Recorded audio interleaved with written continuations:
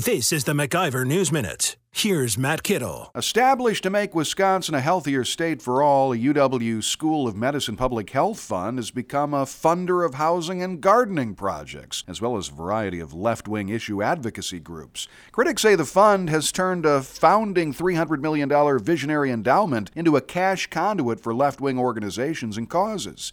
Most recently, the fund awarded a $1 million housing study grant to Community Advocates Public Policy Institute, a progressive think tank in Milwaukee led by Russ Feingold and Jim Doyle cronies. Tom Hefty, the former insurance executive who helped create the fund, says the housing initiative and a slew of other programs has pushed the fund outside of its core traditional health mission. Meanwhile, the UW Foundation has siphoned millions of dollars from the med school fund in institutional advancement fees. It's more than time for an outside audit of the fund's activities, and that time is coming. For the MacIver News Minute, I'm Matt Kittle. For more free market news, log on to MacIverinstitute.com.